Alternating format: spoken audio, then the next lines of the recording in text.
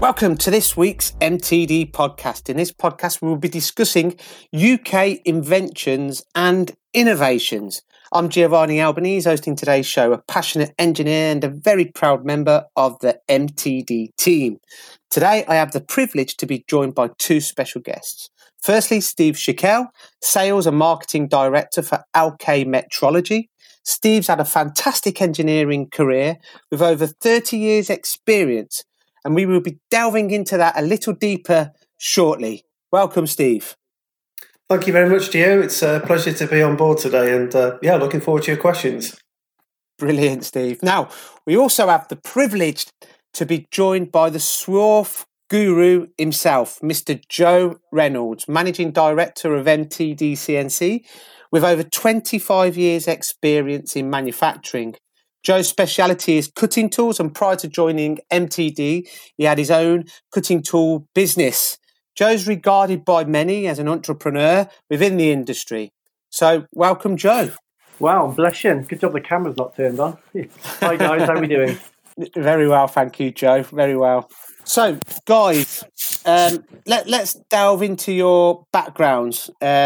Steve, let's start with you. You know, why did you get into engineering? You know, what kind of companies have you worked for? Yeah, so good question. At school, obviously, I was always curious about automotive and aerospace. Always seen myself as working in that type of industry. So when I left school, I applied to work for, it was British Aerospace at the time. They were more local to us than anywhere else. And I was fortunate to get a craft apprenticeship there. So basically, in my first year of doing the craft apprenticeship work, I looked at various skill sets, and I kind of specialised in machining, which took me into the big machine shops. And if you've ever visited, which is now Airbus, you'll see some of their machine tools. They're like the size of 4 cricket pitches, so very big machines. And then after then, I kind of got involved in metrology. So precision manufacturing lends itself to metrology. So I spent quite a lot of time in precision gauge control. And then basically, I ended up in the tool room as a tool room machinist. And on the back of that then leaded itself to tool room inspection. And at the time, we used to do a lot of inspection of the aircraft wings. So they'd just innovated and brought a new measurement system back in its day using theodolite systems. So basically, you had 2 operators that were looking through telescopes, measuring single point at a time, looking at the wing root interface. So I actually got involved in that project, and we helped reduce the measurement time from, I think it was about 8 hours, and I managed to get it down to 1 hour.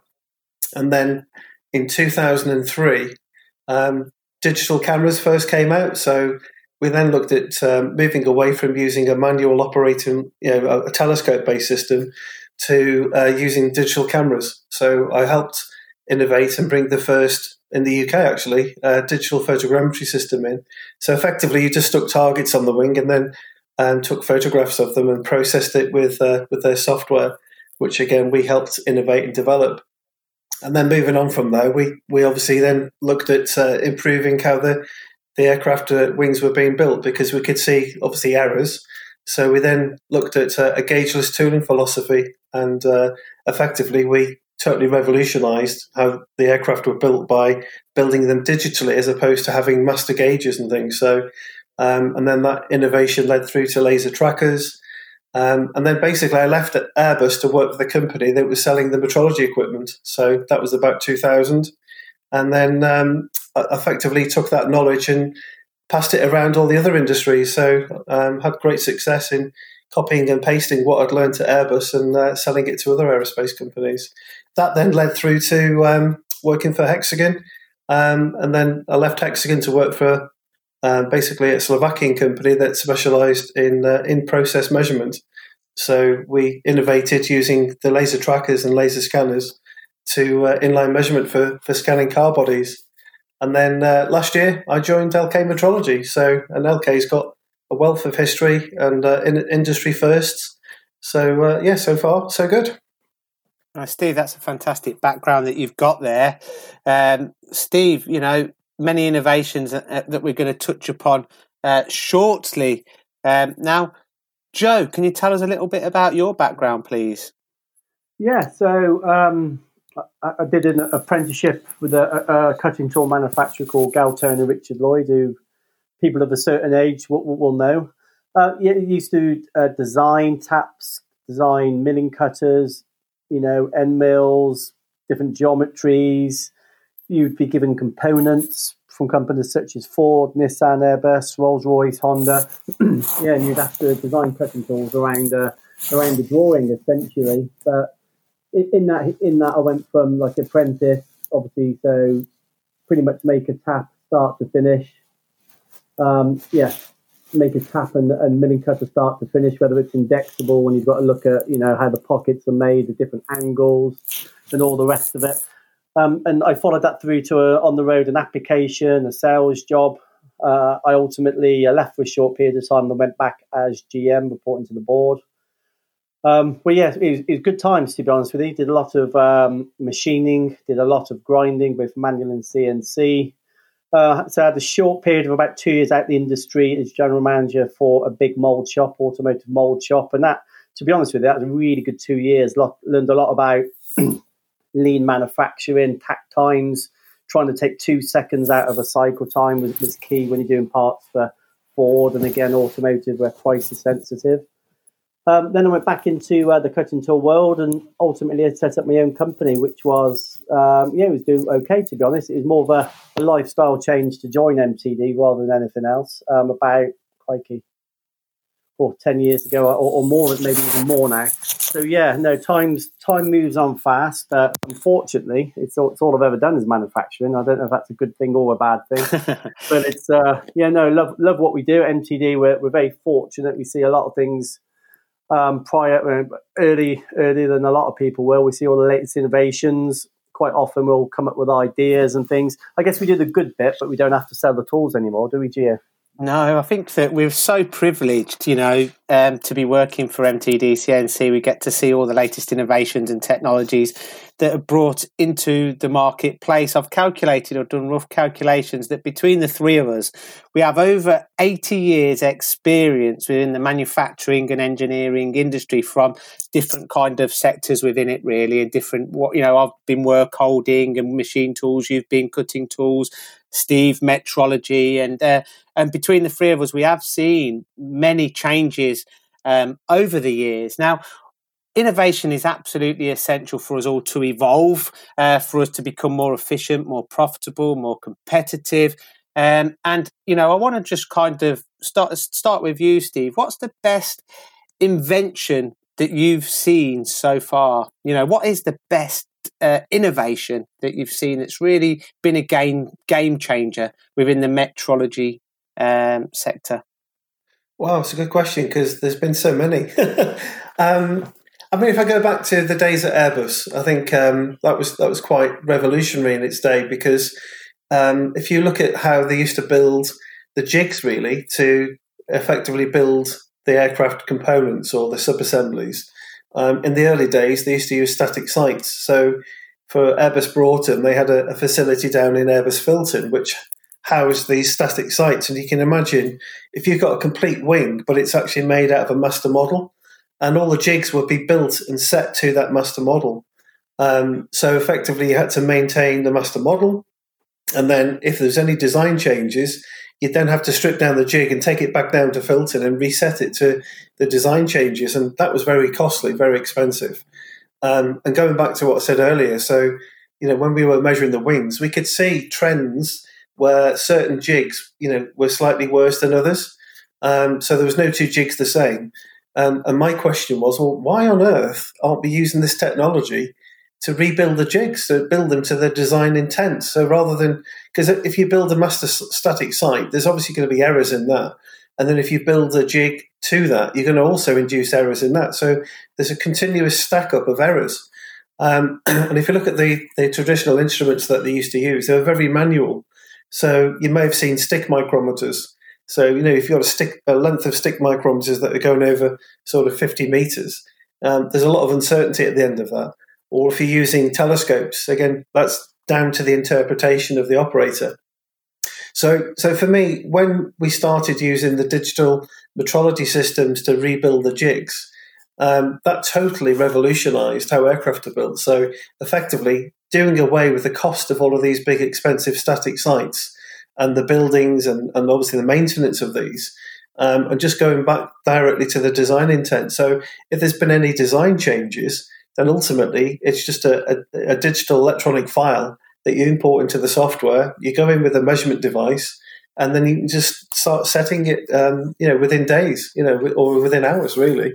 But as I say, that was such a big change. And what I would say it did is it actually reduced the lead time to production from taking 3 or 4 years to build a static site and then maybe a couple of years to build the jigs, down to you've designed the jig, you can actually then go and build it, and within 6 months you've got a working facility. And I think, looking at the innovations over the last, or the different variants of aircraft that have come out over the last sort of 20 years, that wouldn't have been possible if we hadn't have done that back in its day. So I would say in the 90s, that was really pioneering stuff and made such a difference. That's an hard one to beat, Steve. That's a great example of innovation and inventions. Joe, what's the best innovation in cutting tools that you've seen over the years? Probably nothing quite as exciting as that, I'll be honest with you. There's a number, to be honest with you. There's a number. A couple of the game changers was when carbide end mills, they went from traditional helix to unequal helix, variable helix. And what that enables you to do, that reduces all the harmonics when you're machining. And if we see some of these roughing cycles now, if you were to put an end mill on there that doesn't have an unequal helix, they wouldn't crikey, the spindles wouldn't last. It would be a lot more noisy. Tool life would be poor. So just when as soon as end mills in the late 90s, early noughties went to unequal helix, variable helix, that was certainly a game changer. There's when indexable tools went tangential, so obviously how the insert was changed. That for certain materials again was a game changer. In Galtona, we were doing that in the 90s, and it became probably industry standard for many sectors, probably 10 years after that, believe it or not. So that was a game changer for companies like Ford and various other companies making, certainly, cast iron. But if you look at most manufacturers now do offer many tangential systems, whether it's a high feed, whether it's a 90-degree platform, 45-degree face mill, a lot do offer tangential mounted inserts. As we move forward a bit closer to where we are now, these conical barrel mills, if used correctly, the savings, I know you know a bit about these, Gio, but the savings are staggering. 80-90% isn't unrealistic. In certain components, you can take a 4-hour. My maths isn't that great, but you can take a 4-hour cycle down to 20 minutes for argument's sake. I've seen, and it is staggering. But on top of that, what you'll find is with a lot of cutting tools, there's always a weak link. It's either the software gets held up and there's no product development. Maybe the machine tool hasn't progressed for a number of years, or the cutting tools, where at the moment we do seem to be in an era where everything's progressing. Work holdings getting better by the day, tooling, coatings, metrology, machine tools, some of these 5-axis machines we see now, sliding heads. It's all moving forward at probably the fastest pace I've known. People will say, how good can it get? And maybe it's slowing down, stagnating. I think the opposite, actually. When we start talking about AI programming and machine learning, only knows where that's going to be in 5-10 years time. So yeah, the growth curve will continue. Technology will continue to evolve, and it's up to people like Steve to do it. I think. Hey Joe, just wanted to interject there, Joe, because that brought back some memories when I was working at Airbus again, and I spent some time working in the machine shop, and we were bringing in ISCAR cutters, tip tools for the first time. And then I can remember going into the tool room, and the guys there with a fly cutter, and he could literally peel the swarf off as it was going around. It was that slow. And I kind of looked at them and I was like, hang on a minute, have you not seen this new technology, these tip tools? And then I went to the machine shop and brought some back into the tool room, and I think that everyone just looked frightened of it all because the amount of the material that we could remove so quickly, and the surface finish that we were getting, they were totally blown away. So But exactly. Yeah. You're right. And high feed technology. I didn't mention high feed, but the first time people saw high feed, they'd be scared. They'd be running away. They think the swarf's going to break the screens on the machine tools. It's the first time they saw high feed. But yeah, there's lots of technology advances over the years, cutting tools and software and machine tools. But yeah, where do you start, really? I mean, you've made some really good points there, Joe, in regards to how everything is interlinked, whether that be the cutting tools, the work holding, the metrology software, tool holders, and without everything evolving at the same pace, you will always have that weakest link. So it's so important that everything does evolve so everything else can work to its optimum performance. In regards to design, innovation and new inventions, Steve, you were on the Dragon's Den not too long back with your own invention. Can you tell us about this? Yes, yeah, sure. I mean, basically, I won't take all the credit for it. It was a good friend of mine who was actually a customer, and he came up with the original concept. And I'll tell you a little story, really, just to describe where the need came from.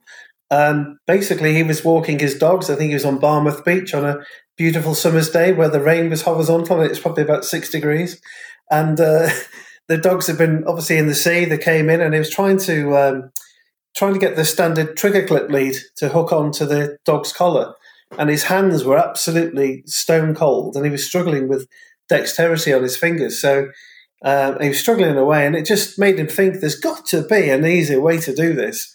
And so basically, over many months, he looked at various options and solutions and made various prototypes out of very crude sort of materials and things. And then when we started looking at magnetics and stuff like that, we realized that we could actually use magnets and clips to bring things together. So basically, I got involved to help him, promote it, market it, but also finalize and do a little bit of market research. So we got it to a stage where we actually got good coverage. We got a distributor to take it to market for us. I think it was in 13 countries. But the problem we had is that people didn't know about it, and it was a sort of product. If you saw it hanging on a shelf in a shop, you wouldn't actually know what it is. So it's not something that you can relate to because it was brand new and it was obviously pioneering stuff. So I just said, look, let's just get it on Dragon's Den. It's the best way because it's going to get coverage instantly overnight. So we applied, and sure enough, we got to go on it, and it was quite a surreal experience because obviously without giving too much away, but when you're in there, it's obviously a set, so it's not an old building. It was actually a brand new building, but inside it was made to look old.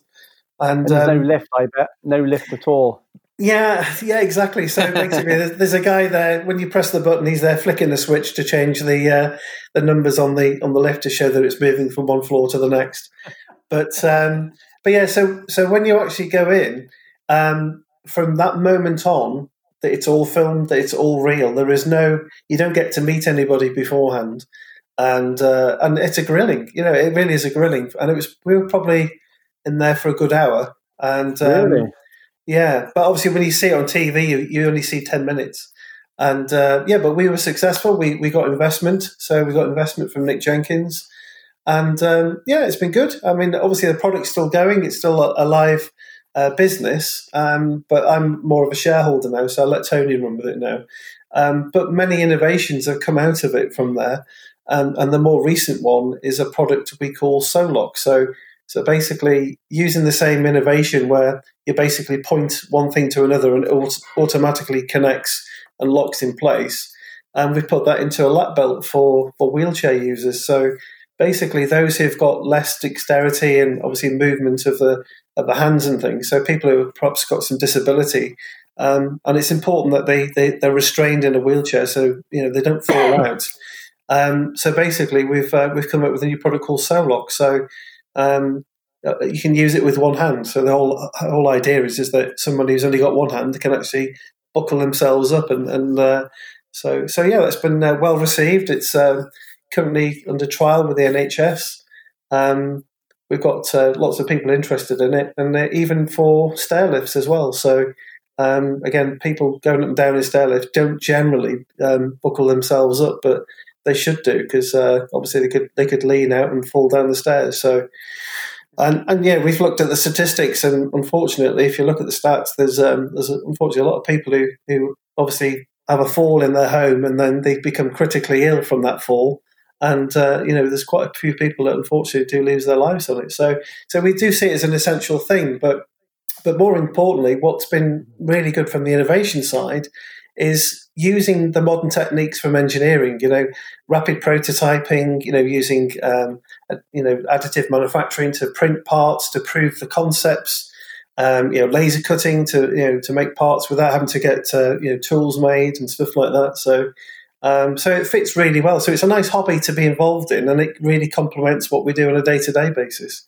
So brilliant. So what's the what the website, Steve? I'll give it a little plug. Yeah, sure. Yeah, so the Maglock one is www.maglock, so magloc.co.uk, and the other website is www.soloc, so SOLOC.org.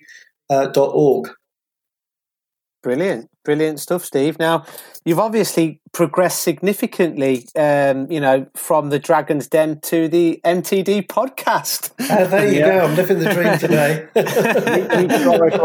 And I think it's another great example of one innovation leading to another. Absolutely. Your first invention led to the latest one through creating something that's not been created before. It opened your eyes to other avenues in which that product line could go. Now, Steve, just want to touch upon your current role now, working for LK Metrology. They've got a strong heritage, especially when it comes to innovation and design. Now, back in the day, I believe in 1963, two pioneers, Norman Key and his father-in-law, Jim Lowther, set up LK Metrology, and they were the first pioneers of the bridge type CMM. Can you tell us, and amongst many more, I work closely with Rolls-Royce, can you tell us a little bit about their story and about LK, the company that you're currently working for now? Yeah, absolutely. Yeah. So as you quite rightly say, it was set up by Norman Key and his father-in-law, Jim Lowther. And basically, Norman was a Rolls-Royce engineer. And he set up this company to effectively, it was like tooling company. So it was making tools and granite beds and tables. But they also worked with Sir David McMurtry from Renishaw to help him develop the first touch trigger probe. So I believe he offered them some shares in Renishaw at the time. And I think they thought that they had a bigger organisation, and they kind of declined. But maybe in hindsight, that wouldn't have been such a bad idea. But yeah, so looking at many of the first that they did, so they designed and developed the first bridge type CMM. So effectively, that is a standard today. I mean, there must be over 100,000 CMMs in the world now that are using that same technology.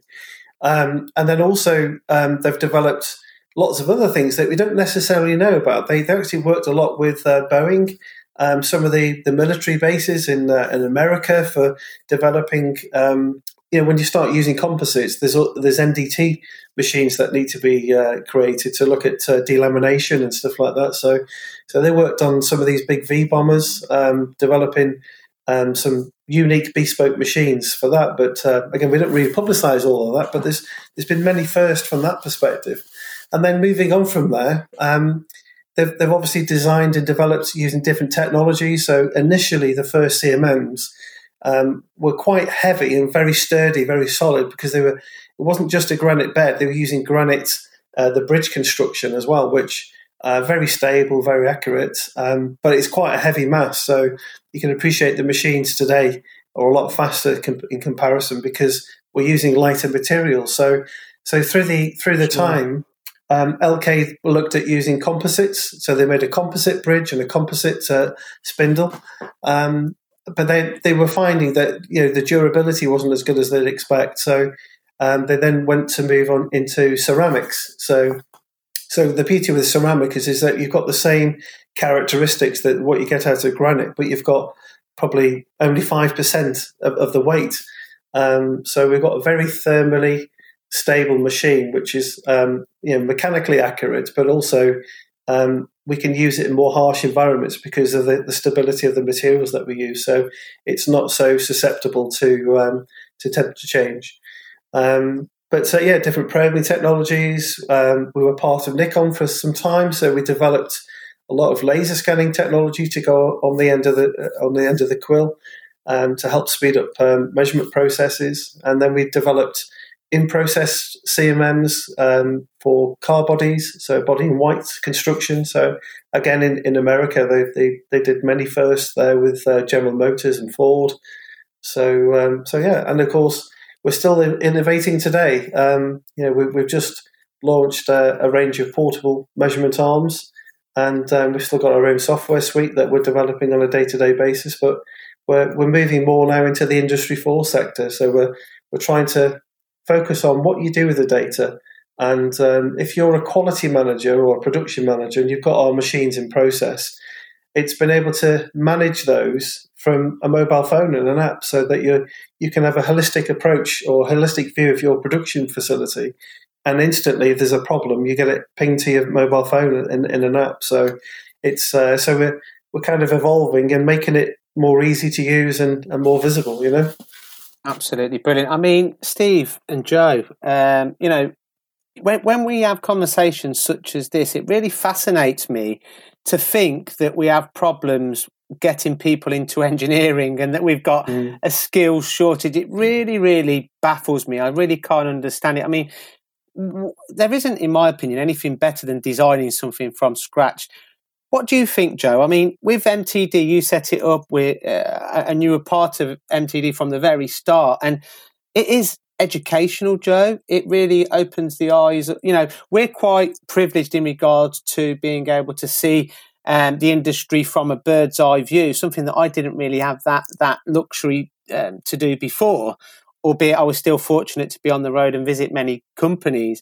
However, working for MTD, it really opens everything up. We're so privileged and we can pass that knowledge and information on to our audience. But Joe, in your opinion, from the conversations that we've had, how important is education and why are young people or not enough young people getting into this fantastic industry? Well, it's a good question, mate, and it's a difficult one to answer. But all I can say is, how often do you see it in the mainstream media? Of course, if you're loosely involved in manufacturing, hopefully you're aware of our channels. And Paul, the founder, he set it up for a number of reasons. Obviously, education is a big part of it, but also helping people sell kit, essentially, metrology, work holding, cutting tools, machine tools, promoting a product, which hopefully, ends up culminating in an inquiry and order. But in terms of to answer your question about why don't people join, I think it's when you see the BBC, and I'm not here throwing accusations, but when you see the mainstream media talking about manufacturing, it's either some unrealistic shot of JLR's production line when it's all robots and no humans, or to the other end of the spectrum, it's Sheffield Forge Masters, and you've got these big ladles of molten material. And to be frank, fair play to them, that's not necessarily somewhere I would want to work. So they don't show the good bits. They don't show you the nice, clean machine shops. The average machine shop now is clean. Okay, you still have to do an element of manual work, but these machine tools, it's like running an iPad. And I think if these, and kids aren't kids anymore when they leave school, they pretty much leave school as adults, but it's these young adults, if they knew what was on the horizon, the fact the average salary is £32,000 against 26.5, I believe, is national average across the board, across all industry. If people knew that, I think it would attract more people. But it's, we're doing our bit, but more people need to do more, is what I think. Yeah, I'd like to interject there. I think, Joe, just to say, I think it's got to start at the schools, really, isn't it? Because it's all very well having all the things that we normally do, English, maths and history and science and stuff, but it really has got to get into the curriculum, to get engineering and manufacturing concepts brought back into school, because, it's one of those things. You're either more biased to using your hands or you are more academic. But I think it's a string of both today. I mean, you've got to be extremely academic to work in engineering today, certainly understanding all the engineering principles. But it really must start at school. And, again, things that kind of inspired me as a child. I can remember when the first space shuttle went up, so, being all brought into a classroom and watching this TV, seeing the first shuttle launch. And, that kind of just inspires you a little bit to get involved. And then, at home, you'd always be doing things like, whether it was Lego or Meccano sets or, fixing your bicycle, you're very hands-on. And I think today you just don't see that anymore. I think most children generally sit behind the phone or the PlayStation or Xbox. And I think there's certainly a missing there. And it's just to create that inspiration to get them involved. I think, Steve, that's a really good point. And I think that, going on what you said, actually, I've got two children, one's 3.5 and one's 5.5. They're so into their Lego, they're so into their trains, they're so into all of the stuff that, typical little boys, or myself included, love to play with. I believe, and I could be totally wrong, that something happens to these children during school. They stop playing with their Lego and they stop. And the thing is, once it's gone, it's gone. I think that maybe they need to be, I don't know. They need, it's such a fantastic industry. It's at the forefront of all technology, and that intuitiveness and that kind of entrepreneurialness is available in engineering and in the manufacturing industry. There's so many routes to so many jobs within this industry, and it's an awesome industry to be involved with. Guys, it's been an absolute pleasure to have you guys on board today. Any last thoughts? I think from my side, I just think it's all about education, as you say, and the job that you guys are doing is fantastic. It's helping get out there in the main sort of domain. I'd just like to say thank you for giving me the opportunity to support you on this podcast today. So thank you, Steve. And I wish you all well, and stay safe. Thanks, Steve. Joe? Yeah, thanks, Steve. I'm off up to set. I'm just saying to Steve, I'm off to set up my new business, which is called MTD for Dogs. Good shout, Joe. Well, thank you, guys. It's been an absolute pleasure. If you've been listening to this MTD podcast and you have any questions that you'd like to be answered from Joe or Steve or even myself, please just send your inquiries and questions in to MTD Inquiries. Make sure to subscribe to the MTD podcast on your iPhones. Until next week, it's the MTD podcast. Thank you. Thanks for listening to the MTD podcast. If you found value in this episode, please subscribe and leave a rating and review. Find more episodes on mtdcnc.com.